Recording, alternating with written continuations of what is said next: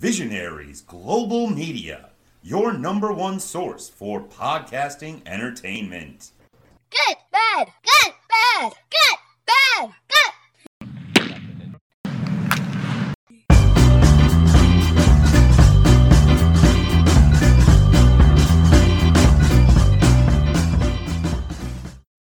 All right, welcome back to Good Cop, Bad Cop Baseball, episode 8.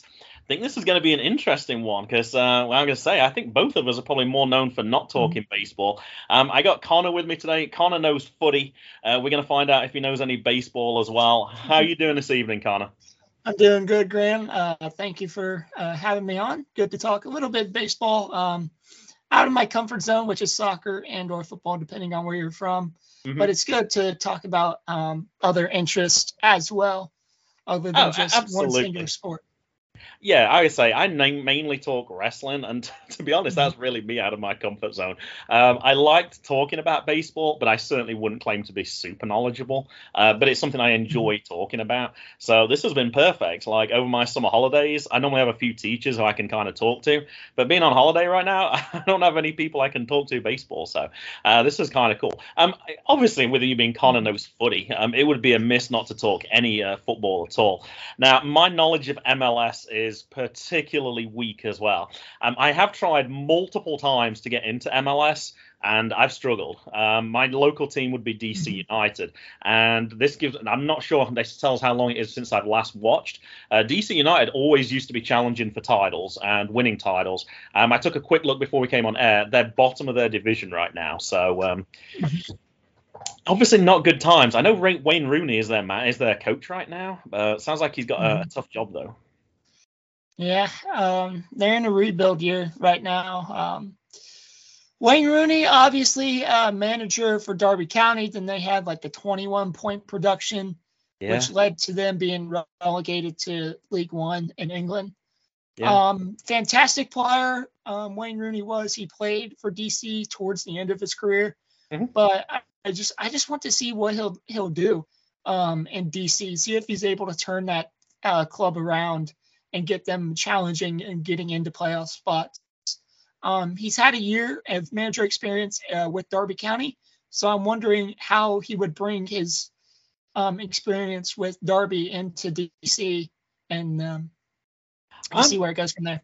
I'm interested as well. I saw once Audi Field was being built, because originally the DC United used to play at RFK Stadium, and once that new stadium had been built, I love going to see new stadiums. So I was like, oh, we went there. It wasn't even for a DC United match. I don't know who it was. It was two local teams, but I was like, hey, if I can get inside the stadium. But yeah, they had big pictures of Wayne up at the time because he was playing there.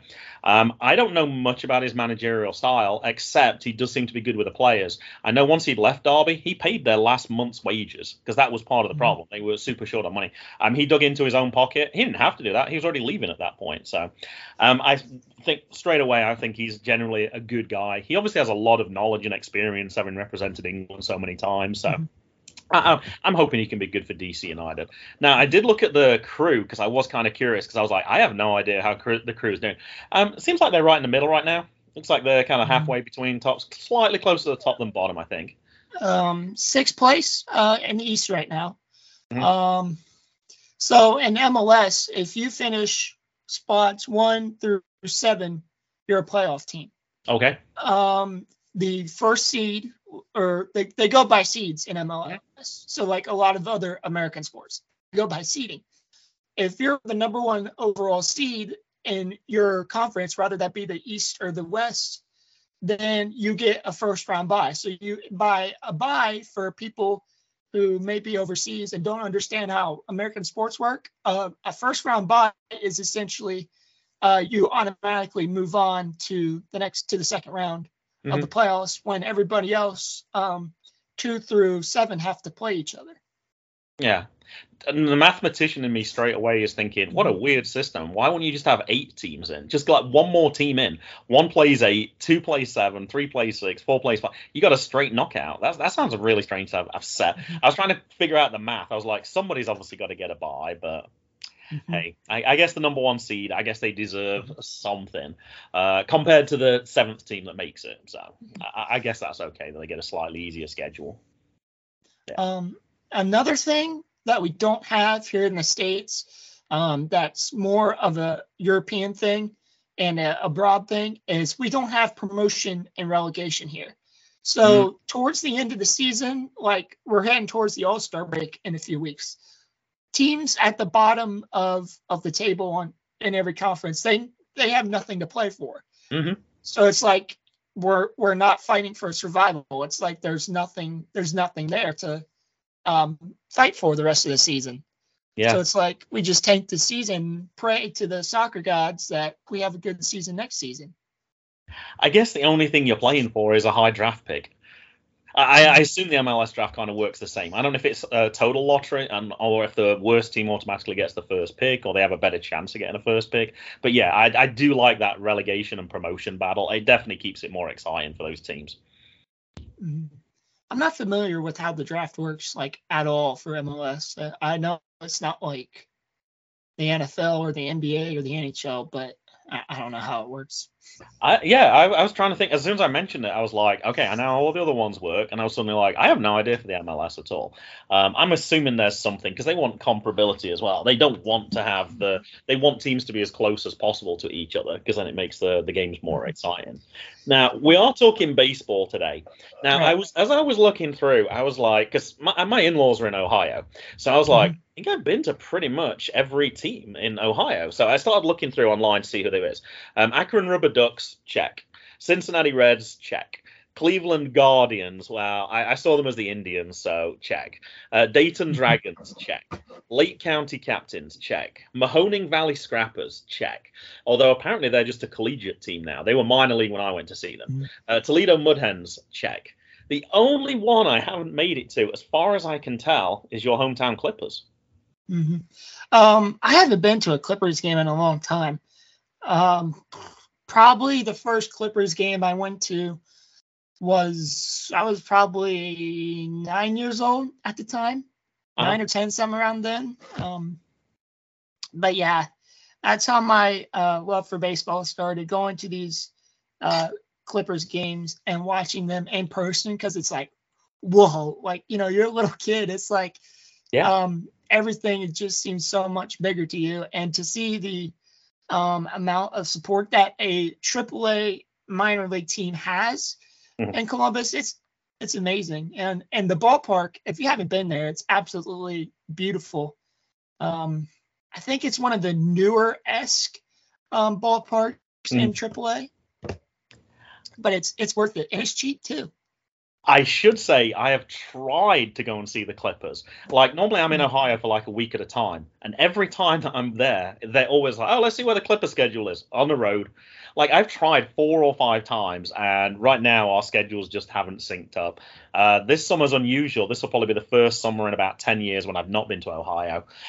So, yeah, I guess it's going to be on the back burner for another year. But, yeah, no, say if you got AAA, those are the players for people that don't follow baseball that closely. Because I know we have a few casual listeners. They're the one next step away from being on the show. They're going to be on the MLB teams next. So, and like you said, the price, that's why I love minor league baseball. You just can't go wrong at those prices. All the different promotions they have, the deals. It's a fun time. It's a fun time to go to players. The Clippers do a thing every year, and they do it like once a month, called Diamond Dog Night, where hot dogs are like 10 cents. And from what I've heard, the people show out for Diamond Dog Night. And I think beer is like $4. I think that's good at a stadium. That's very good at a stadium. I think it's like Diamond Dog and like $2 beers or something. If you time it right, yeah, you just can't go wrong. I know when I was on the West Coast, I remember, I don't remember how much sodas were. I think sodas were $1. Hot dogs were $1.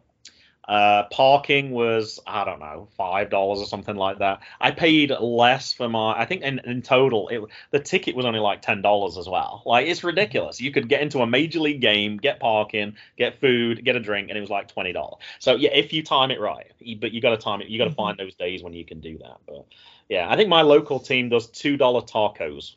I think $2 Taco Tuesday, I think, is their thing. They're just trying to get off. Yeah, if you can find them, there's some good deals to be had for sure. The great thing about the minor leagues is there's something going on every home series, there's something going on. Bobblehead night, discounted concessions. There's always something. We drove 2.5 hours just under 2 weeks ago to go and get an Orioles bobblehead. We had other things we were doing on the way because it was like, hey, if we're going to go over there, let's make a day of it.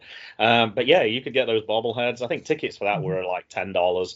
And straight away, looking on eBay, these bobbleheads are already going for $40 as well.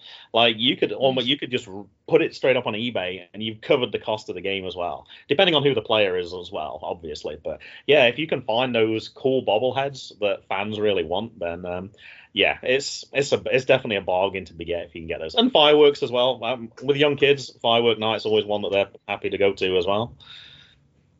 But yeah, I don't think there's anything comparable. Like, I don't think there's anything comparable in soccer, football, whatever you want to call it. I just don't, unless MLS does anything. I haven't seen any amazing promotions when I used to go to a few DC United games. I think the only deals were you can get like tickets $10 off or something like that. I don't think they quite do the same. Yeah, I don't think they put in the same effort into it. No. Yeah.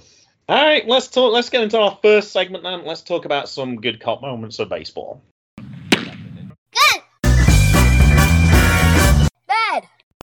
All right, guests always get to go first. I was a little worried for a second, Connor, because it looked like you'd lost your notes, but I think everything's all right now. So what is your main good cop moment for baseball? So my main good cop moment for this week is Reds rookie pitcher Hunter Green. This is a courtesy of Stats by Stats at Stats by Stats on Twitter. And they say Hunter Green of the Reds is the only MLB rookie in the modern era to have 3 games in which he threw 6+ innings with 8+ strikeouts and no more than 1 hit allowed. May 15th, June 6th, and yesterday. And then they go on to say no pitcher in the modern era, rookie or not, has had more than 3 such games in a season. And he just threw, and that was 3 of those. Is that consecutive games? I couldn't tell that. I don't think it is, because there's a bit of a gap. No. It was May 15th and June 6th. But even within that, that's kind of a short window, though. That's still May, June, July. Like, he still has April, he's still got August, and he's still got September. And nobody else has managed 3. That is pretty impressive. Now, for people that don't know baseball stats as well, 6 innings plus is a quality start. That's kind of like the benchmark for pitchers. So you're always looking for your starter to go 6, and then you can bring your bullpen in. 8 strikeouts, so that's more than 1 strikeout per inning as well. But also not to give up no more than 1 hit allowed. I misread it to begin with. I thought it said no more than 1 run allowed, and I was still impressed with that stat. No more than 1 hit. That's super impressive. Gotta admit, I haven't heard of Hunter Green, but I guess if he's a rookie, I guess he's still under a lot of people's radar right now. And another thing about the Reds right now is they've won 13 of the last 20. So okay. They were really struggling at the start of the season. Like, I can't remember exactly, but were they like 4-20 or so? It was something close to that. They just could not seem to buy a win early on in the season. So yeah, sometimes just need that momentum. Sometimes you lose that confidence, and it can really affect a team. But yeah. That's much better. Do you know where he ranks on their starting rotation? Like, normally you got your 5 starting pitchers. Do you have any idea where Hunter Green is on that list? I don't know, honestly. They traded half their starting rotation away. I was just wondering, because I know Luis Castillo's gone to the Mariners. Like, he was the number 1 pitcher. So I'm just wondering if, and with people like that going, though, perhaps, I wonder if that's part of the thinking, though, as well. Like, if you've got people like this rookie Hunter Green, who's probably signed up for a few years at a low cost, perhaps it's like, hey, you know what? I think this guy's going to be okay. We can probably make a business decision and trade away some of these other players. They're trading away players for prospects, which I don't know how that would fan out. But okay. I think that's one way you got to be patient. Like, you know that they're not going to be good for this year. They're not going to help you this year. But if you take the long-term picture, you're hoping that they're going to be good in 2-3 years. But you just don't know. They could turn out to be nothing. It might be a total bust. But you can have that with draft picks, though, as well. I started to look back at some old drafts just out of curiosity, and I'm looking through and I'm like, no idea who that is, no idea who that is, no idea who. And this was like drafts from 10 years ago, so you never know in baseball. baseball. It seems like it's one of the hardest sports to scout for. Like when you for soccer, you kind of know who the good players are, and you can kind of get a feel for whether it just doesn't seem the same for baseball. Like some of the top players work out, some of them just never make. Like I remember seeing Bryce Harper when he came through, and it was obvious as a 17-year-old, 18-year-old, you're like, this guy's going to be phenomenal, and he was. But then there's other ones you just don't seem to know. So I guess that's the lottery of it. I guess that's why you get several prospects. And if you have enough of them, surely you're hoping that some of them come through. So, yeah.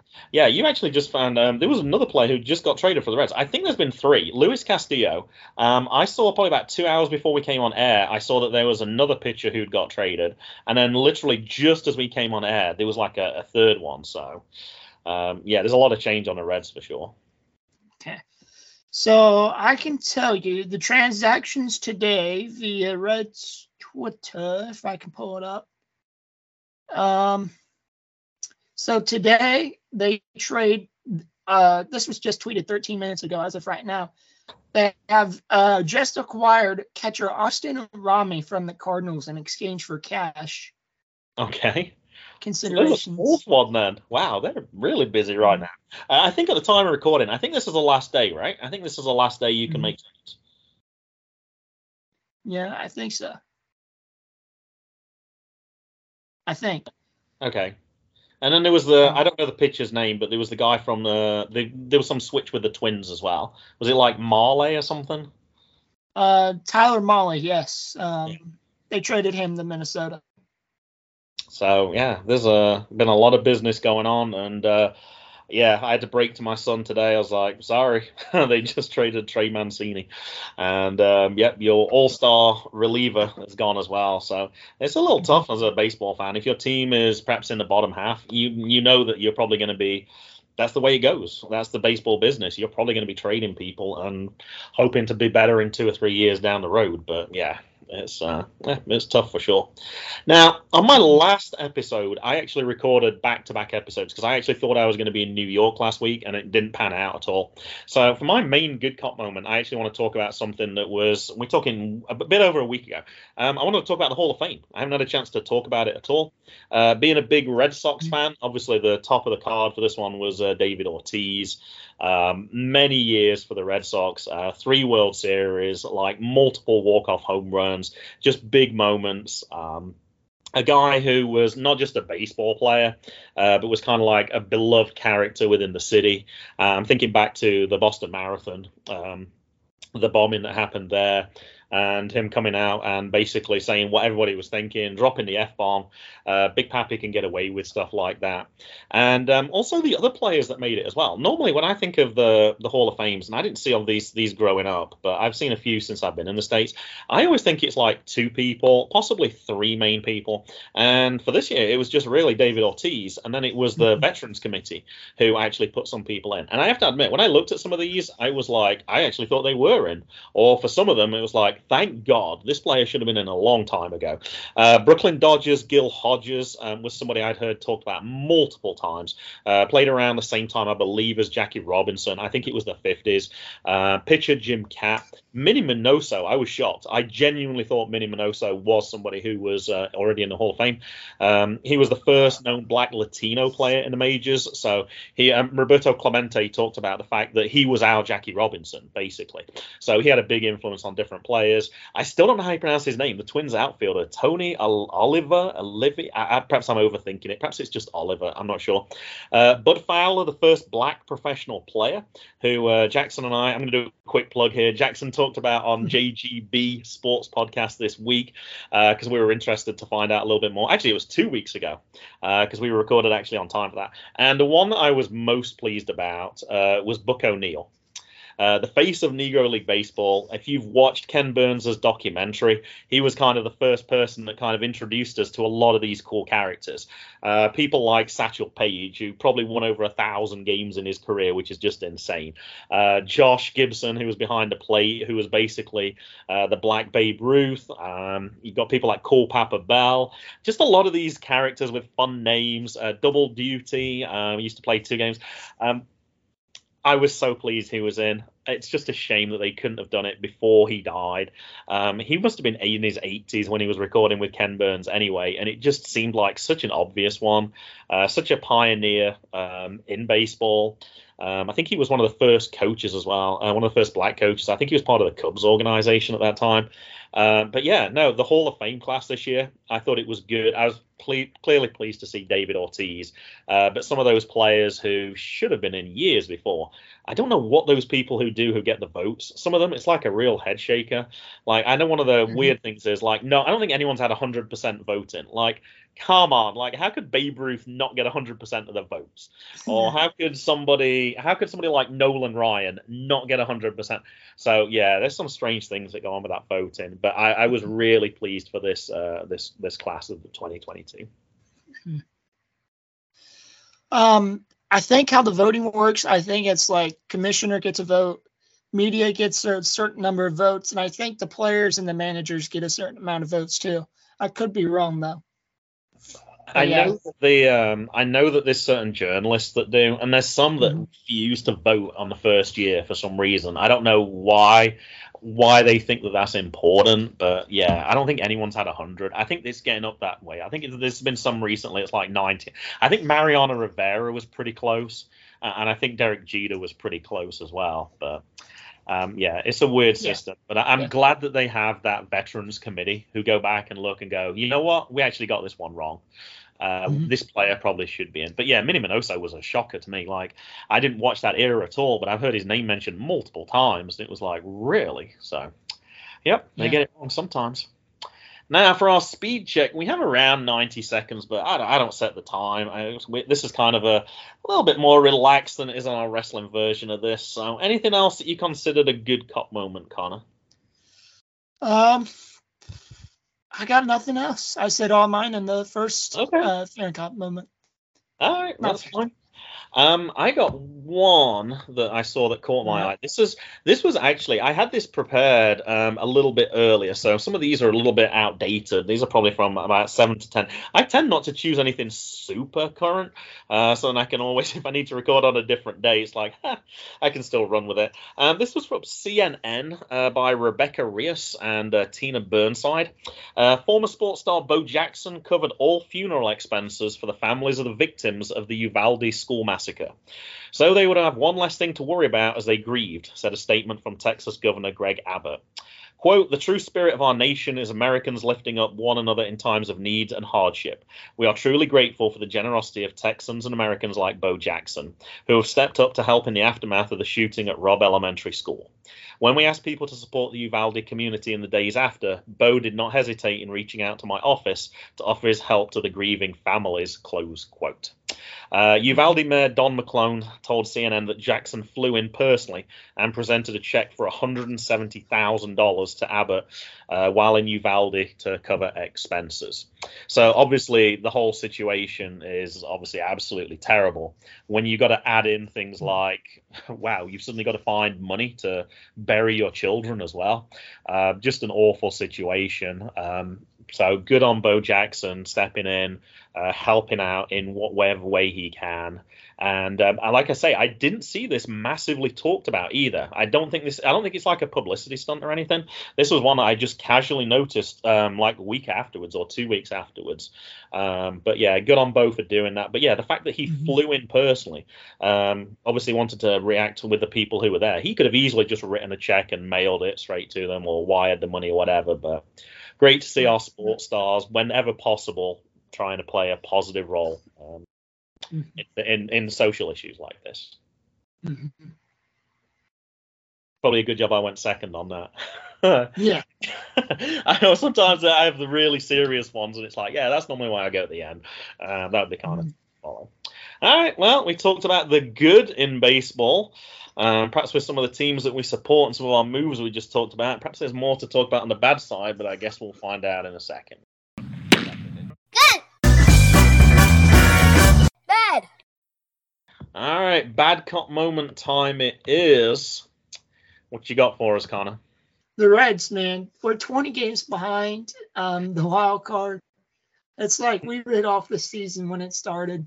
It's like, but it's one of those things. You choose your favorite team when you're 9 years old, and then you have to suffer the rest of your life for it. It's like it's never ending with this organization. Now, I'm actually just wondering, from your location, are you equidistant, would you say, between Cleveland and Cincinnati? It's got to be fairly close. So from where I'm at, Cincinnati is an hour and a half south. Okay. From where I'm at. Okay. And Cleveland is about 3 hours north. Oh, okay. In that case, my geography at times is terrible. Okay. All right, fair enough then. So I was just wondering if there was a point where you could have actually chosen which team you wanted, and it would. I know you're very young as well, because I was gonna say the Indians, their World Series kind of appearances were before you were born, but they probably still had a strong team, probably in the early 2000s, mid 2000s. The one that I remember the most was the 2016 World Series when I believe when the Cubs won it. Uh-huh. And I believe that was the last time a Cleveland sports team won a championship, because the 2017-2018 Cavaliers couldn't do it. Mm-hmm. Well, they went to the finals, but they didn't win. 2016 was really the last year for my personal experience that Cleveland sports was relevant, because the Browns, they didn't do anything. No. They went like 0-16 that year.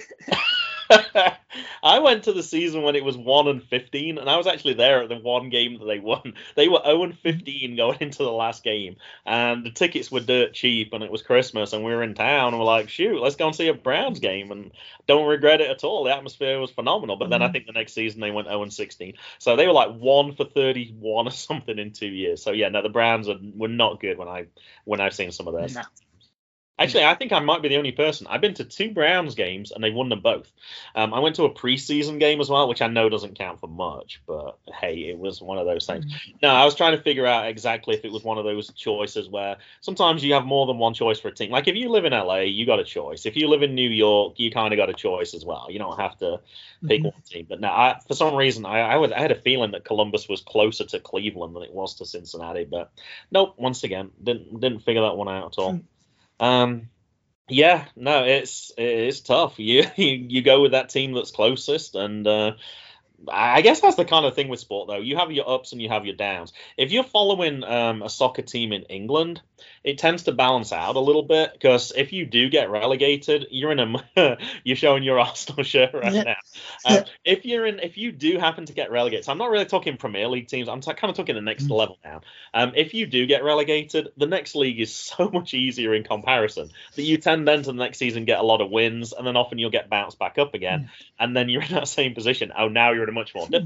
So it tends to bounce out, but yeah, it doesn't work like that in American sports particularly, and except for the draft. I'm kind of hopeful that the O's, we just got Jackson Holiday, we have got Adley Rushman up right now. Some of those trades they've just tried to bring in some new players, but yeah, you can go years without any success. The thing about American sports is what a lot of Europeans don't understand, because they don't have that. American sports is a monopoly, and it's like, what can we do to make more profit? It's pretty much it. All it is. It's about money. At the end of the day. Yeah. I was trying to remember. I went to the old stadium in Cincinnati, and probably around 2000. So I'm not sure if it was Riverfront. I think it was Riverfront. And then I'm trying to think of the new one, the Great American Ballpark. Do you have any idea when that came? 2005, 2006? I'm trying to remember. So, for example, so I'm 19 years old, right? So Great American Ballpark is as old as I am, and it was built in 2003. Oh, it was. Oh, wow. Okay. It was built. It was opened in March of 2003. I was born in late July of 2003. So that's not even a new stadium. In my mind, that's like a new stadium, and you just told me it's nearly 20 years old. Wow. Okay. Huh. Yeah. It's a beautiful stadium, though. I've been there a few times. I went by myself a couple of times. I took my son one time as well, but it's not a bad place to watch it. So I was trying to think of sort of for people that don't know, the classic team for the Reds would be the 70s. So the Great Red Machine. They had players like Johnny Bench. I'm already blanking. Joe Morgan. Barry Larkin, I think. Or was he the 90s? Barry Larkin, I think, was, I think that's more 80s. But yeah, they had a few. The last time perhaps not the last time I went to Cincinnati, but when I went to the Great American Ballpark, you had Ken Griffey Jr. on your team. You had, I want to say Jim Thome as well. It was, if it wasn't Jim Thome, it was one of those power hitters. They were exciting to watch. So there's definitely ups and downs on a team. And it kind of sucks when it's on a down. I mentioned to you beforehand, like right now, if you ask me who plays for the Reds, I only know Joey Votto. And that's only because he's been there for a long, long time. But yeah, it can be frustrating. I've got a similar thing with the Washington Nationals right now. Even though that's my local team, now Juan Soto's been traded. I'm struggling to tell you names. The only positive side is the tickets normally get a little bit cheaper when they're playing badly, so you can get to a few more games and you can get to see them play against teams that are good, so you get to see some of their players as well. But yeah, it's tough. Now, for my main bad cop moment, I saw this multiple times on social media for a while. I sent you the picture with this as well because I wanted you to be able to see some of these things that are on here. But it was an article about the cost for a family to go to a baseball game. It breaks it up by ticket, price of a beer, price of a soda, price of a hot dog, price of parking, and then the total. Now, I wasn't totally surprised to see that the worst place in terms of expense is Boston. Probably because their stadium's so small, so that kind of puts a premium on the prices. $324 for 4 people to go to a baseball game. That's expensive. I think that's one of the reasons why, and you already talked about it, it's the minor league teams, it's so much more affordable. And I think when I looked at this, I was like, yeah, I can see why I don't go to so many games. It's just much more appealing to go to a minor league game. Now, people are actually criticizing this list straight away. One of the ones they picked out straight away was, where on earth are you parking in Boston for $23? They were like, there is no way you're paying for, unless you're parked like 2 miles away. So there was a lot of querying over some of these prices. I'm trying to find a few more on here. And New York Yankees, $3 for a hot dog. Now, I'm going to call that one out. I remember going to New York Yankee Stadium, the new one, and I was appalled how much I paid for the food. So I don't think there's any way you're getting a $3 hot dog. I think that one's totally wrong. You also talked about $4 beers here. Boston Red Sox, it says $9.50. New York Yankees, $6. See, I'm not buying that at all. I think, once again, that's way too low. New York Mets, $12 for a beer. I think that's kind of the image I have in my head right now. If you're going to buy a beer at a stadium, and for me, that's not a big thing personally, it's $10. It's $10. They have hot dogs actually listed for Baltimore at $3, and I'm definitely calling that out because I know that that's not true. So I'm wondering if they go for kind of like those promotions that you talked about, and they just picked out the lowest price. The reason I know it's not $3 is it's the 30th year anniversary right now. And they had a promo where all the prices were what they were when the stadium opened in 1992. So I think it was about $2 for a hot dog at that point. But the regular price for the hot dog was it's like $7, $8. And it's expensive. The cheapest seats, if you're in Arizona, $126. I think that's pretty decent for 4 people. It only works out at 30 people. Like, I'm not sure how many beers you necessarily want on that. What's this? Oh, it says the beers are is that $4.99? I'm calling that $5 beers. Yeah, that sounds a little low. Now, your Reds on here, let's have a look. 1, 2, 3, 4, 5. There's 5 teams lower than the Reds. It says the average ticket price for the Reds is $24. That's pretty good. Parking looks like it's about $10.48. That's a very strange price, $10.40. Oh, I guess they did an average. $157 for 4 people. Baltimore, just a little bit above you, $168. I would agree. Baltimore's pretty reasonable, actually. They've been doing a lot of good promotions. I don't think the food's particularly cheap, but you can actually take your own food into the Baltimore Stadium. So that's how you get your money back for that one. The one to me that really stood out that was absolutely appalling is 5th one on the list, the Washington Nationals, who are awful, I think, is a fair way of putting it. The average ticket price, it says, is $50. Now, I actually think that's a little high, actually. I've seen seats much cheaper than that. I'm not quite sure where they're getting that price from. Beer, $9.95. I'm nodding my head. I agree with that. Soda's about $6. I'm nodding my head with that one. Hot dogs, $6.95. I'm nodding my head for that. Parking, $24.30. I know when I used to go regularly 4 or 5 years ago, it was $20. So is it $25 now? I can absolutely believe that's true. Average $279 for 4 people. 5th on the list, and they have a team that is absolutely abysmal. How are the Washington Nationals more expensive to go to than the Los Angeles Dodgers? LA is not a cheap city. And also they have a team that's actually good. And same for the New York Mets as well. How is it New York baseball is cheaper than Washington baseball?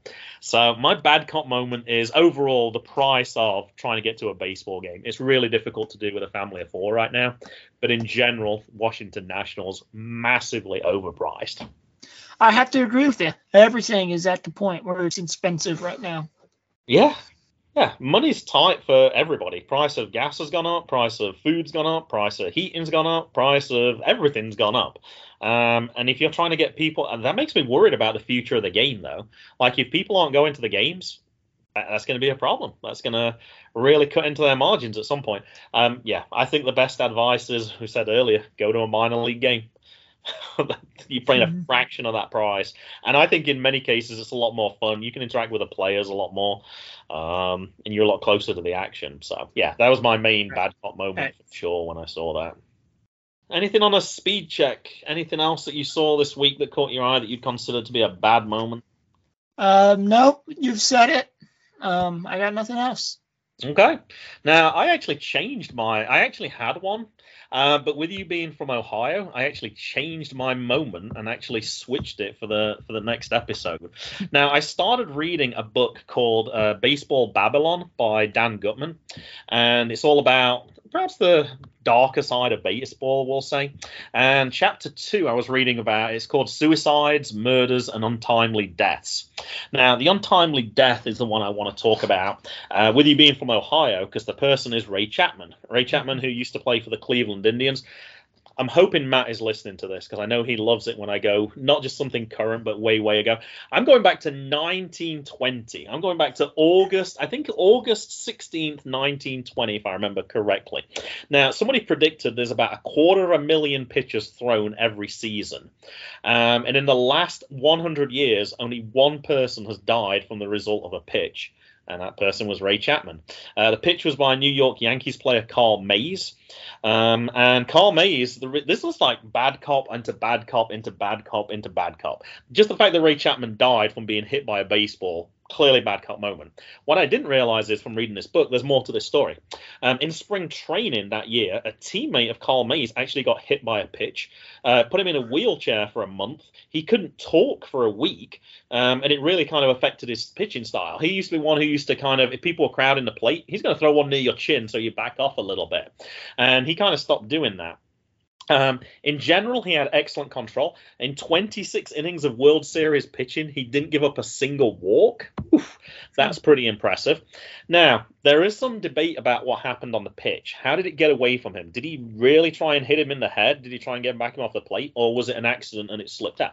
Balls do slip when you're pitching, that's for sure. He actually blamed the umpires and said that the ball was scuffed. The umpires actually claimed that he was the one that did the scuffing, and he used to kind of rub the ball on the plate. So there is a bit of an argument about what was going on for this. This was supposed to be a happy occasion. He was actually going for his 100th win in this game, and didn't happen anyway. After he hit Chapman in the head, he had to be helped off the field. He was struggling to talk, but he did manage to say, hey, tell Mays not to worry. I'm going to be okay. And it didn't seem to affect Mays at all. He carried on pitching. 6th, 7th, 8th inning. He retired 9 straight people. Now, the reason this gets into a bad cop moment afterwards is not just the fact that obviously Ray Chapman died, but the teammates it affected really badly. Tris Speaker said before the funeral suffered a nervous breakdown and he collapsed at Ray's funeral. Carl Mays didn't attend. He said he would have felt wrong turning up, which I could understand. That would have been pretty awkward for him. Chapman's roommate became hysterical and had to be restrained at the funeral and also fainted. So 2 of the people who were supposed to be pallbearers at this thing just couldn't take part in it at all. The next game that Carl Mays pitched, he had to shout warnings on pitchers that got away from him because he was like, "Oh shit! What? I can only imagine the psyche of that would affect somebody if you just got hit in the head by a pitch and you got to go pitching again and you see it going towards somebody. So particularly just bad things happen to him. Now, bad cop moment, Carl Mays should be in the Hall of Fame. He has 208 wins and only 126 losses. His ERA is 2.92. Now, I did look at the class of 2023 who's coming up. It looks very, very weak. One person that was mentioned as a strong contender is Matt Cain. He has 104 wins and 118 losses with an ERA of 3.68. How on earth can Carl Mays not be in the Hall of Fame, but Matt Cain is being talked about being in the Hall of Fame? There's another bad cop moment. It sounds like one of the stories like for the wrestling, like the Von Erichs, like the bad look they had. This sounded like the same thing happened to these guys too. Ray's daughter, who was born 6 months after he died, caught measles and died aged 1. His wife killed herself by drinking cleaning fluid 8 years later. Never attended another game because it traumatized her so much.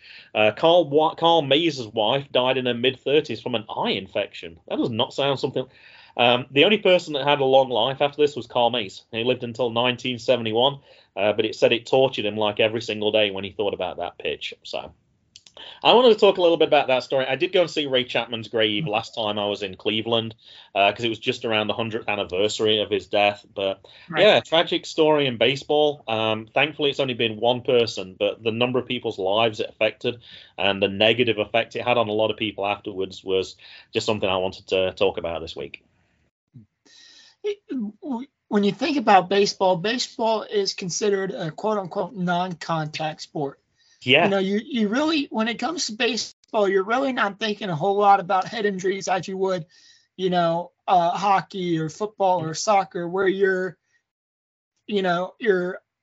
throwing yourself against another person pretty much the whole game. And I think that's one of the reasons why they wear helmets, batters do now. Yep. Because like I can't tell you how many pitches I've seen that get away from the pitcher and hits the batter straight like in the dome. Yeah. And you know, just thinking if he wasn't wearing a helmet, it would have A, killed him, or B, paralyzed him for the rest of his life. Sure. So you just never know. I'm going to say, when you look back at it now, and I know it's 100 years ago, but it just seems so weird to imagine somebody now batting without a helmet.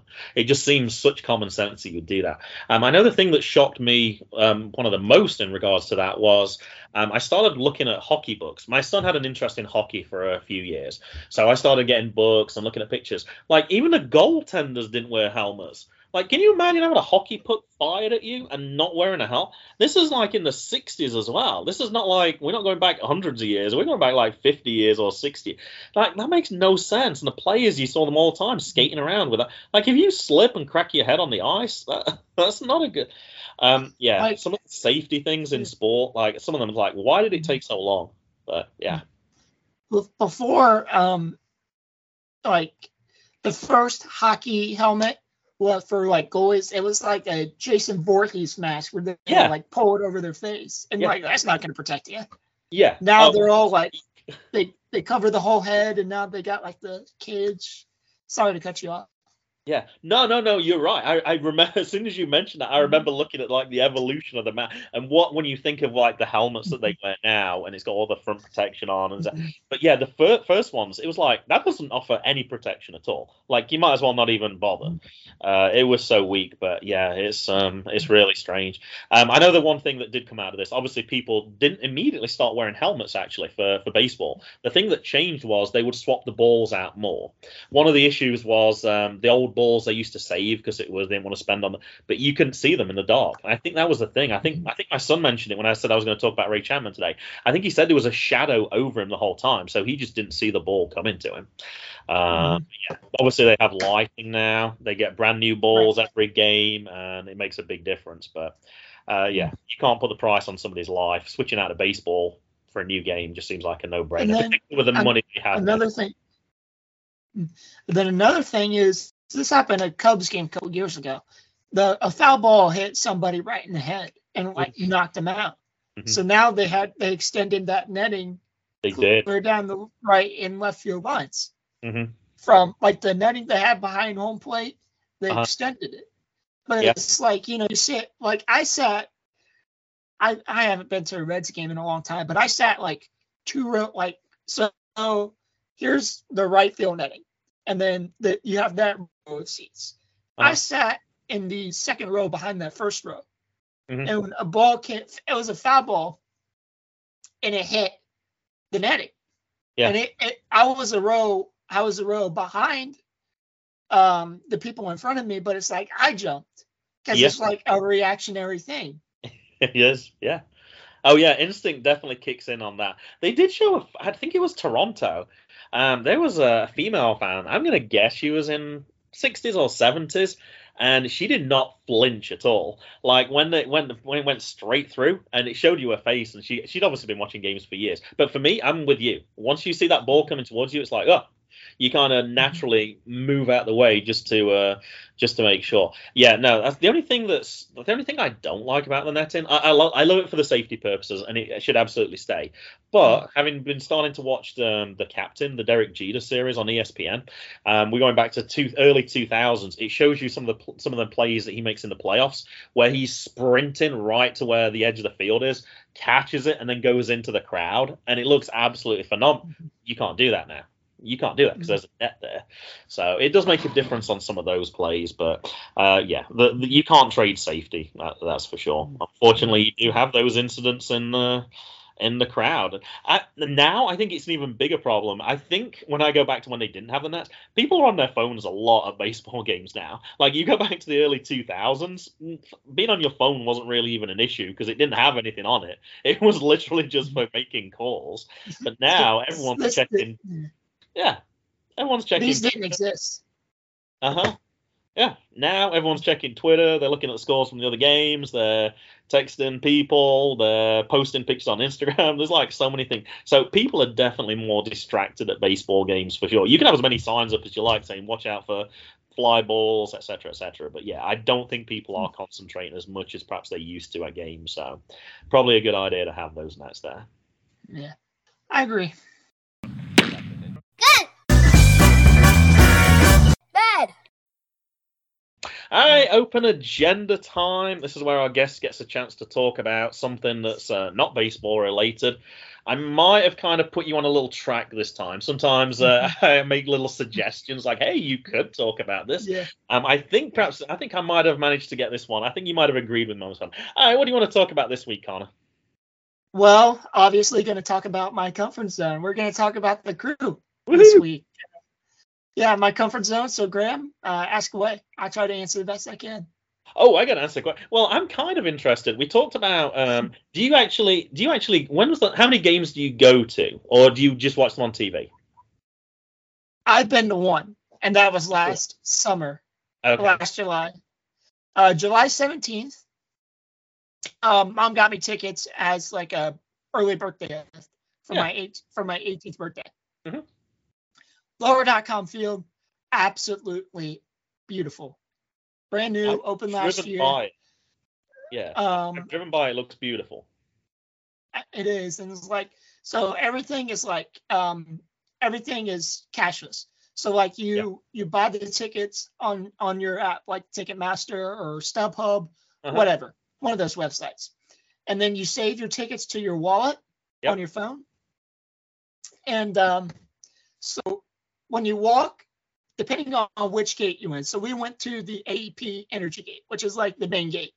They call it the Crew bar. So you got the indoor bar to your left, and you got the team store to your right. And then, well, usually you have stewards or staff members scanning your tickets for you. Yeah. But at Lower.com field, they have these little machines next to the turnstiles, and like you pull your tickets up on your phone, and like you hold them under, and it scans it. So like my mom went first, she scanned hers. So I'm outside the gate. So she's inside technically, and I'm outside, and she scanned mine. And I turned the little thing. Go in there, and then when we first walked in, there's this. So there's about everything. you want on that concourse. So when you first walk in, technically when you're in the stadium, you're like in this big open area. But that's technically the stadium. And then you go up some steps past the pub. They call it the pub. Nice. Past the pub and past the team store, and then boom, you're in the concourse. Uh-huh. And then, of course, my mom and I, we got food, ate food, and then we went to just to see what the field looked like, because they have like these little standing room. I don't know what to call them. It's like, where you can like put your food and your drink, and you can like stand and eat, watch the game. Yeah. So like a little breakfast bar, or I kind of think of it as something similar to that. I've seen those at a few minor stadiums as well. Yeah. It's like a little shelf where you can put your food down at the same time. Yeah. Yeah.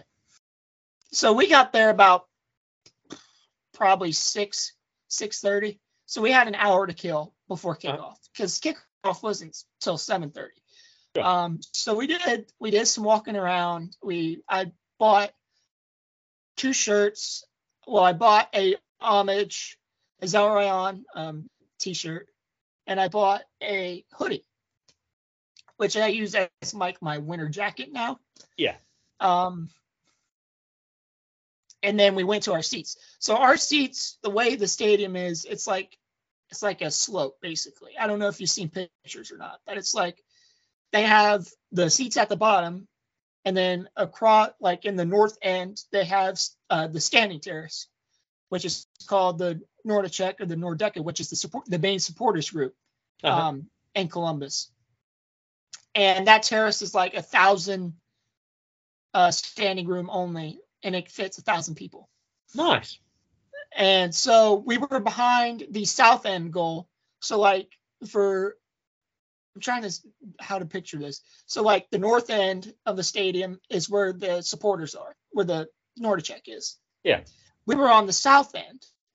So we were behind the south end goal. We were on top. So we were on the second tier. Okay. And we were about, I want to say maybe 4 or 5 rows up, and right behind goal, perfect seats. Fun time. I believe we played New York City FC, New York City Football Club. First goal of the game, Darlington Nagbe's, he gets the pass from Pedro Santos. He's on a run, gets past 2 defenders, puts it in the back of the net. Halftime comes, we're up 1-0. And then I tried to get to the bathroom early, but when I got down to the concourse level, because we have like 2 flights of stairs to get up to where we were. Get down to the concourse level, go to where the restroom is. Restroom line is clear to the other side of the stadium. So and I had like those big souvenir cups that they give you. Souvenir sodas. Yeah. So I had a can't talk. I had a souvenir Pepsi, and it was like 32 ounces probably. Yeah, trying to and then anyway, go back to my seat. I go back to our seats, and second half starts, I believe, around the 60th or 70th minute. New York City ties the game 1-1.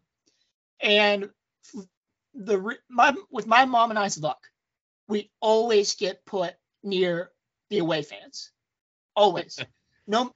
And so like we went to a Jackets game like the day before Thanksgiving last November. They played Winnipeg. Our section was like second up behind net. Lo and behold, there's a group of Winnipeg Jets fans right behind us, hooting and hollering the whole game. Anyway, so in this new stadium and lower.com, they put the away fans like tucked up in the right-hand corner. So like I could see them. If I were to turn around, I could see them. They scored, stadium silent, they go nuts.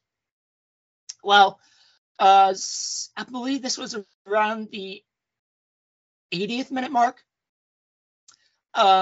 Crew win a free kick outside the box. Keep in mind, New York City is playing with their second string keeper because Sean Johnson was with the national team in the Gold Cup, the CONCACAF Gold Cup. So Del Ryan does what he does for, and he scores a direct free kick.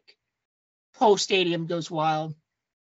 And what we didn't know at the time was that was their first ever win at Lower.com Field. So I was actually pretty happy to see that I got to experience the first ever win at the new stadium. Sure. And it's pretty cool. It's like you watch these guys on TV and then just to see them in person, it was like I was like a 5-year-old kid again. You reminded me of one thing I'd forgotten about my DC United experience, because when you mentioned the fact that there was terraces, I was like, oh, wow, you don't kind of see that in American sport. Mm-hmm. Oh, yeah, in soccer anymore, for sure. I actually remembered, I forgot that was the main thing that I was like, all right, if anything's going to get me into this, it's going to be kind of the old school English football scene where you can stand and watch the game. And I forgot they have the Screaming Eagles. I think that's what they're called at DC. And they constantly, they don't just stand, they jump. They kind of bounce while you're watching the game. And I have to admit, it was pretty cool, but I still left the game around halftime. I was like, the quality of the game wasn't enough. But the atmosphere, the crowd singing along as well, it felt very like an English experience. And I love the passion of the fans. I just couldn't get behind. The quality of the game. I was like, I think that if I remember correct, I think it was number 1 versus number 2. I think DC United were 1, and I think New England Revolution were 2 at the time when I went to see that game. And it was just like, I could, with watching Premier League soccer, I couldn't buy into it, unfortunately. But yeah, the atmosphere was good. It's definitely better to see a live game for sure. Like I tried to watch the MLS, like one of the DC United games, and that was definitely like, no, I'm not watching it. But being there in the stadium, it definitely helps. It definitely helps when you got that atmosphere. You got difficult when you got the other fans though. If you're surrounded by rival fans, that's a little tough. I guess you can talk some. Well, you can't even talk trash if you're outnumbered, I guess. But yeah, yeah. The thing that I wish at more, I don't know. I think you probably have European listeners like British and Yeah. The thing that I wish more Europeans and I know soccer is big in England, especially where you're from. Yeah. I wish people I wish they would look at American fans and say they know what they're talking about. And the MLS has been a huge part of growth of the sport in the United States, because when we're behind the ball game when it comes to other leagues and other clubs who have hundreds of years of history right behind them. Sure. And for me, I'm also a fan of Arsenal. I enjoy my European football, guys. Yeah. I know what I'm talking about. Uh-huh. Oh, Sorry, that's definitely true. Like the passion from the fans who I went to see, the knowledge from those fans as well. It was super impressive. It's definitely. It feels mean to say niche sport, but it's the people who follow it are super passionate. Mm-hmm. It's just that there's probably not as many. I think the other sports have a lot more casual fans. I think that's probably the difference. And it becomes more of a, like for football, people will just hang out on a Sunday afternoon and drink a few beers. And it's more of a social thing. Whereas if you're watching MLS, it's because you're passionate about MLS. You're passionate about soccer. So, I would definitely agree. Fans are understanding. Fans are passionate. But yeah, probably I don't think people necessarily always appreciate that.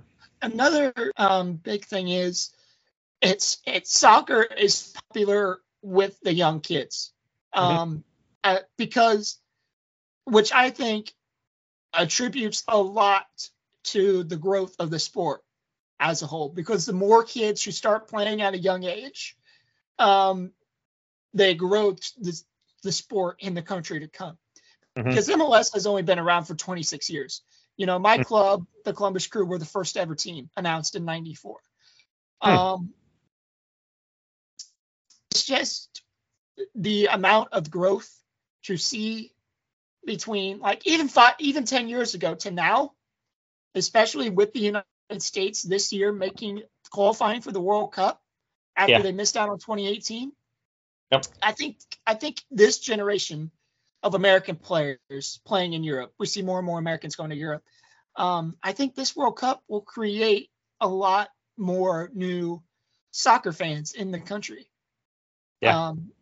Because a lot of people they recognize these players. They recognize Pulisic. They recognize McKennie. They recognize Aronson. They recognize Adams. And I think that us being drawn with England in the group stage also has a lot to do with it, because you being from England and an England supporter, that means I can talk crap with you until November. But I remember when I returned to the States. I returned back to the States 2009 and the World Cup in 2010. Some idiot decided to hold a graduation on the day that England played the USA in their World Cup match then. And I remember in 2010, there was a lot of trash talking between the American fans and me, pretty much. And even though it was a dress-up affair, I had my England jersey underneath my smart dress attire. And as soon as that sucker had finished, it came straight off and I had my... I definitely think it helps. There's definitely a good rivalry between those players. But I think you're right. There's a lot more American players who are playing in the top leagues now as well. And those names are becoming a lot more recognizable. And I think that definitely helps. And I just saw this announced today. Our women's team will be playing your women's team at Wembley in October.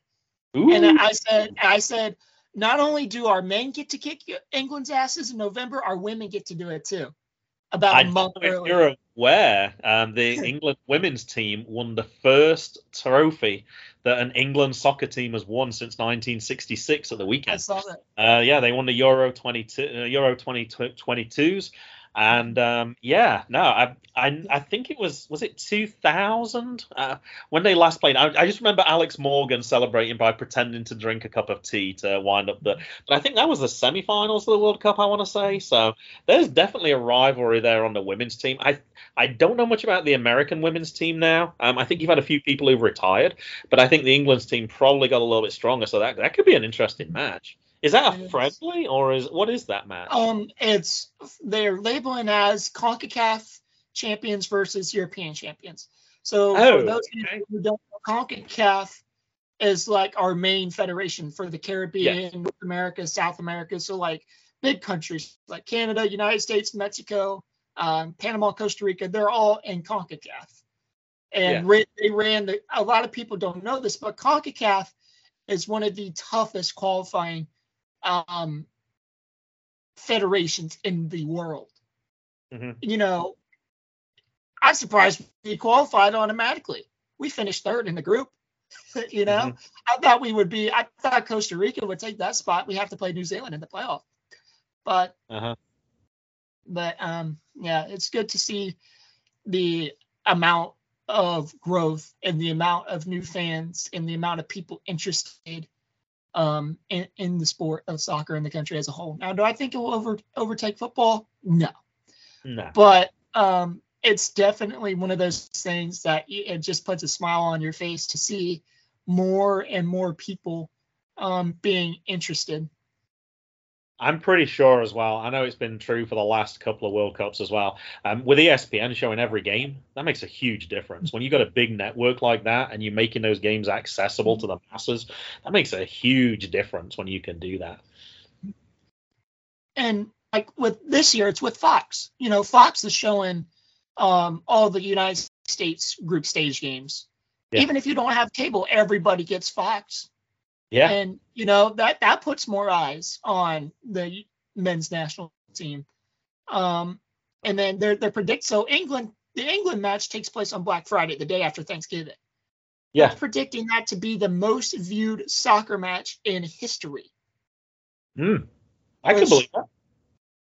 I think a lot of people who aren't soccer fans and know nothing about either team, they'll just tune in to watch that game because it's United States versus England, Sure. Yeah. I'm just wondering what the time is. I'm not very good with time zones, but I'm going to guess that's going to be accessible to American audiences. I'm going to guess if it kicks off at like a traditional soccer time, that's probably going to be like mid-afternoon for American audiences. I'm guessing. So all of the United States group stage games, thankfully, take place at 2 p.m. Eastern. Okay. So 2 p.m. Eastern. My math skills, I know my math skills are good. That wasn't the issue. It was more the geography skills. I was trying to work out the time zone, figure out where Qatar was, and then work back across.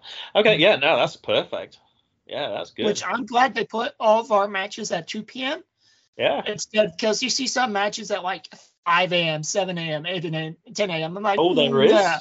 Yeah. Ooh. Like the opening match with Qatar kicks off at like 5 o'clock in the morning. I'm like, I'm going to have to pass. That's a problem. That's a problem. I'll have to look, see what the England times are. If England's times are similar, I'm probably going to be okay. I'm kind of lucky. My school starts really early, but the positive side of that is it finishes really early. So we finish every day at 2:05.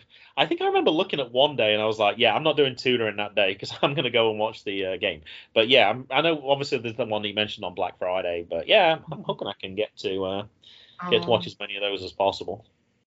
I didn't know they'd announced the times actually, or if perhaps I'd forgotten that they'd announced. Oh, they did. So they only announced the. Okay, so England versus Iran on November 21st. That's 8 a.m. 8 a.m. Eastern. November 25th, Black Friday against the United States. That's 2 p.m. Eastern. And the last game of the group stage for England against Wales is at 2 p.m. as well. November 21st is a Monday, unfortunately, so I will be working that. What was the date of the last game, did you say? The date of the last game is November 29th, which I believe is a Monday as well. That's a Tuesday. I might have to be putting in some half days, or I have some personal days I might be able to use. The great thing about being graduated is that I can watch all these games. Because we didn't let out till 2:30. Yeah. I'm hoping I can use. I've just signed up for Sling TV. I'm going to be keeping that go for a little bit because I'm actually enjoying it again. I'm hoping that some of those games I can perhaps DVR then, and I can stay away from the results easy enough. I don't have many students that talk to me about soccer. Hopefully then I can come straight home and then watch those games as live, I guess, as possible. But I'll have to see. Or it might be on in the background, possibly while I'm teaching. I'll have to see. I mean, you do teach math, so you can incorporate that into your lesson. I can't imagine anyone would complain if I put some soccer on. I'm probably going to get some people who are going to immediately appeal to that. Hey, you going to put on the soccer there? So, if you don't mind me asking, do you teach like high schoolers or? High school, yeah. Okay. Mainly freshmen because it's now I'm teaching Algebra 1. I have a few sophomores in there as well. Hopefully not too many seniors. Occasionally you do still get a senior in Algebra 1, but normally those numbers are pretty small. Yeah, predominantly freshmen. Yeah. I think they'd be up for that. Oh, that was what I was going to mention to you. That's one of the issues with soccer. Like, it is very popular in England. Very popular in the US at a younger age. The problem gets to when you get to high school that often it comes against other sports. And it's really difficult to, like in North Carolina, it was the same time as football. Like, forget it. Your top players football. They're not playing soccer, and the seasons collided.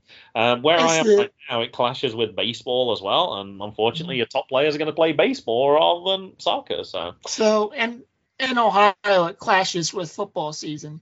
Yeah. And volleyball season. Yeah. So it's like, your top players are going to right now. The popular sports for boys, it's football, and girls, it's volleyball. They're going to go play volleyball and football. Of course. Yeah, it's kind of a shame, but yeah, you do have far more sports than like England. Obviously, soccer's number one, but cricket, there's a bit of a drop off for cricket, bit of a drop off for rugby as well. But yeah, like here, basketball, football, baseball, that's three big sports straight away. It is much tougher. Hey, I'm glad we got to talk a little bit of soccer, but we need to get to that final round. We've got to get to the Devil's Advocate. Good. Bad. All right, time for the Devil's Advocate round. Just one this week. Interestingly, the one I had prepared, you actually referenced it earlier, Connor, and I had to play dumb a little bit. So I know 100% you're going to understand this one, so that's going to be perfectly okay. All right, I would like you to defend for 20 seconds. Nothing shows stadium food is overpriced more than the Columbus Clippers, who are charging an outrageous 10 cents a hot dog tonight in their game against the Rochester Red Wings. Oh, you see, you can get, I don't know, 10 hot dogs for $1, which is a reasonable price. 10 cents. I mean, you can't beat 10 cents a hot dog. That's all I got. That might be one of the meanest ones I've ever had. It just happened that I looked to see if they were playing tonight, and it always lists what the promotions is, and it said a dime, a hot dog, like you said. And I was like, oh my gosh, that's absolutely insane. Like, I've heard of Dollar Dog Day. Dollar Dog Day is still a damn good deal if you're going to a sports game, but 10 cents. It did say while supplies last. I'm thinking, yeah, I'm betting while supplies last, because people are going to go crazy. Guaranteed sellout. Guaranteed sellout. They're totally going to sell out for that. Like, who's buying nachos when it's 10? No one's paying $6 for nachos when you can get a hot dog for 10 cents. No one's buying a burger for $8 when you can get a hot dog for 10 cents. So, yeah, I thought that was really cool. You can't beat a ballpark hot dog. I don't know what it is about it. You just can't beat them. I agree. I totally agree with that. No, I saw that one. I was like, oh my gosh, there's no way you can't defend it. Like, it's easy to defend that 10 cents a beer is a bad idea because people get drunk and it ruins the game because they're obnoxious and they have fights. But to argue that a 10-cent hot dog's that was just such a ridiculous extreme. I did have one other one, but I realized, I was like, you're going to be too young. I don't think you're going to know. Are you familiar with Hunter Pence? I've heard the name, but I'm drawing a blank. I know him from the Astros, but that was he started playing for them in 2007. He went to the Giants and played from them from 2012 to 2020. He's one of those names. People used to have stupid signs for him. I can't remember, like Hunter Pence. He won't put ketchup on hot dogs. It was just like the most surreal signs imaginable. Anyway, the reason it was going to be the devil's advocate is there was a quote that related to him, and I was like, what? No disrespect to Hunter Pence, but this was the first inning of the All-Star softball game. Vladimir Guerrero Sr. had come in to pinch hit for Bad Bunny, and he flied out to Hunter Pence, missing the home run by a few feet. The commentator said, from one current Hall of Famer to a future Hall of Famer. And then your devil's advocate was going to be Hunter Pence should be in the Hall of Fame in 2025 as his first. And I was like, that might be a bit too obscure. Now, I looked up Hunter Pence's stats, and I'll let you think. Let's see if this sounds like a Hall of Famer to you. I might be a little bit mean to him. All right, he played 1,707 games, so he played for quite a long time. He had 1,700 hits, not too bad. Less than 1,000 RBIs. He struck out 1,335 times. He had 244 home runs, and his lifetime batting average was 279. Now, admittedly, you could be a good center fielder as well. It's not just on batting. But somebody batting 279 with 244 home runs with nearly as many strikeouts as hits, I think that's being a little disingenuous to say that he's going to be a Hall of Famer. Here's the thing. Babe Ruth struck out as many times as he hit home runs, right? So, and Babe Ruth's a Hall of Famer. Now, that's a little different, though. How many home runs did Hunter Pence have? 244. But he struck out 1,335 times. I think strikeouts as many times as home runs is a little bit better than strikeouts compared to hits. Every power hitter is going to strike out more than they. Yeah. It's bound to happen. I just thought a 270. Hunter Pence does not take me as a Vlad Guerrero Sr. definite Hall of Famer. He's already in the books. That one wasn't a question. But I think the commentator just backed himself into a corner. But I was like, that's a bad little bit of commentary there. But hey, anyway, you managed to get through your 20 seconds on the hot dog just about. So hey, that was one of the tougher ones. As I wrote it, I was like, that's a tough one. Normally I can find a loophole, and I was like, I can't see a loophole for this one. I was like, we'll go with it. But then when you mentioned it earlier, I was like, great, you already know about this one, so I know that you'll be able to understand it. Hey, Connor, thank you so much for coming on. It was great to talk not just baseball, but a little bit of soccer as well. Nice to know a little bit more about Columbus. I am definitely going to get to a Crew game at some point because I love seeing new stadiums, and having driven by that one, it looks absolutely beautiful. So I want to check that out at some point. Hey, tell us where we can find you on social media. Tell us about where we can find you when you're reviewing your Crew games. Tell us all that fun stuff. All right. So first off, you can find me on the YouTubes. Just search Connor Knows Soccer. That's KONOR and then Knows Soccer. I'm live for every Crew game I can be. Excuse me. I do live streams whenever I can, watch games, whatever. I'm known for my Crew stuff, but what a lot of people don't know is I also do U.S. men's national team stuff as well. And starting on Friday, I'm going to be I'm going to watch every Arsenal game live on stream just to diversify the content a little bit. Okay. Football season's coming up. I may even throw in an Ohio State game or two in there. It just depends what I feel like and what I and what I don't feel like doing. Field of Dreams game, Cincinnati Reds, Chicago Cubs next Thursday. Might do that one. Oh, I just don't know. It's like a lot of these things. It's day of decision. It's like, do I really want to? And then you can follow. I have two Twitter. I have a personal account and a YouTube account or a podcast account. My personal account is at Connor McCabe. It's KONOR MCCABE all together. No spaces. That's my personal account. I tweet about sports on there sometimes. But if you want my soccer takes and where I'm more active, you can follow me at Connor Knows Footy. That's KONOR Knows Footy.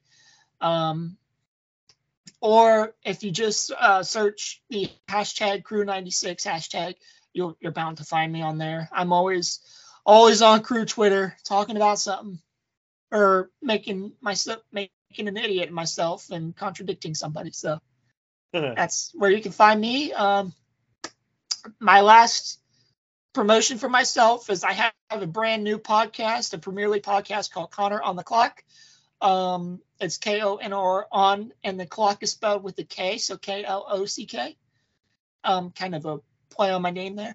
Yeah. It's all about the Premier League, so if that's something you're interested in, I go live every Monday at 3 p.m. Eastern with the audio, with the live recording, and the audio version, which I just dropped today, is out every Tuesday at varying times, but it's always out on a Tuesday. And that's all I got for myself. Hey, perfect. I will try and make sure I get some of those included in the episode notes as well. So if you didn't manage to take those down, I can easily put in your YouTube account. I can easily put in your Twitter account, just to make sure everyone's got that. Once again, Connor, thank you very much. Great to talk some Reds, and good luck for the Crew for the rest of the season. I hope you are going to do that Field of Dreams. If you do that Field of Dreams, I will definitely be listening. I didn't even realize that was next week. I think I might possibly have a future good cop moment in the book already. I didn't realize it was quite that close. Yeah, it's next week. I'm excited for it. So the last year's was fun. So absolutely.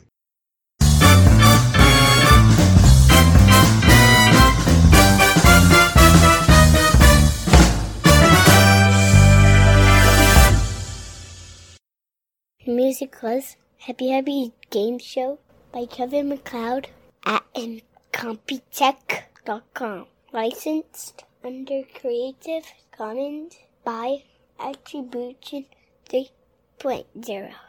http://creativecommons.org/licenses/by/3.0/